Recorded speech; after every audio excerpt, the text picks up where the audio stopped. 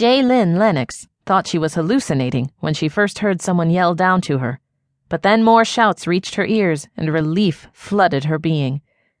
She thought that the last voice had said, "Help is coming." She hurried over to her younger sister. "Hold on, Peanut. Someone's coming to rescue us." Peanut's blue eyes were slightly glazed over. "I hope they hurry. I don't know how much longer I can deal with this pain." Jaylyn's gaze moved down to where Peanut's left lower leg was trapped under a couple of sizable boulders. Then she looked at the 9-month-old baby girl Peanut held. Little scratches and a small bruise crisscrossed the little one's forehead, but, by some miracle of God, those were her only injuries. "Hang on just a little longer, all right?" Jaylyn said, running a hand over Peanut's auburn hair. Peanut nodded. "Yeah." Jaylyn ran back to where she'd been. "Hurry! Please hurry!" "I'm almost there!" shouted a man. "Oh, thank God," Jaylyn said. "See, Peanut? Help is almost here." The brush above her parted, and a man wearing buckskin clothing burst through it, scaling down to where the women awaited them. His long, medium brown braid hung down between his shoulders, and she assumed he was an Indian. He landed on his feet and turned towards her, his gray eyes roaming over her. Her vivid red hair was dirty and disheveled, and angry red scratches marred her right cheek.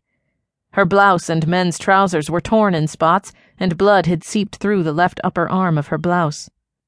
"Hi, I'm Eric Samuels, and me and my family are going to get you out of here," he said. He noticed Peanut and the baby. The younger woman looked bad off. Then he saw that her leg was pinned under large rocks. Jaylyn said, "I'm fine, but Peanut and the baby aren't doing well." "I can see that. Let me take a look." The boulders rested on Peanut's calf, and her shin above the rocks looked bruised. Eric knew he wasn't going to be able to move the boulders by himself without further injuring the girl. "Is the baby hurt?" he asked.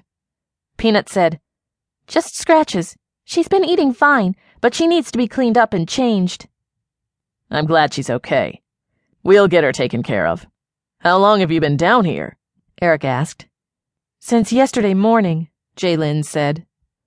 Her expression told Eric that there was quite a story there, but now wasn't the time to go into it. He nodded. "Luckily, there are some big, strong guys with us, so we'll get you out of here in no time. Most of them are Indians, but they're my family and great people. My uncle is the chief and helps run an orphanage. I know that sounds strange, but it's the truth. I don't want you to be scared of them." Peanut asked, "Are you an Indian?" 1/4. "I'll take the baby up and be right back with help. My aunt will take good care of her," Eric said, reaching for the baby. "What's her name?" "Annie. I'm so sorry. I'm Jaylyn Lennox, and this is my little sister Peanut. Annie is hers," Jaylyn said. Eric had assumed that the baby belonged to Jaylyn, since Peanut only looked to be around 18 or 19. "Well, sorry about the circumstances, but it's nice to meet you," he said, while tying the end of the rope securely around his waist. Peanut was reluctant to give Annie to Eric, but Jaylyn said, "It's okay. Eric is going to take her to safety. Please, God, let him be a good man." Peanut let him take Annie. "I'll take good care of her, I promise." His kind smile convinced Peanut, and she gave him a weak smile in return.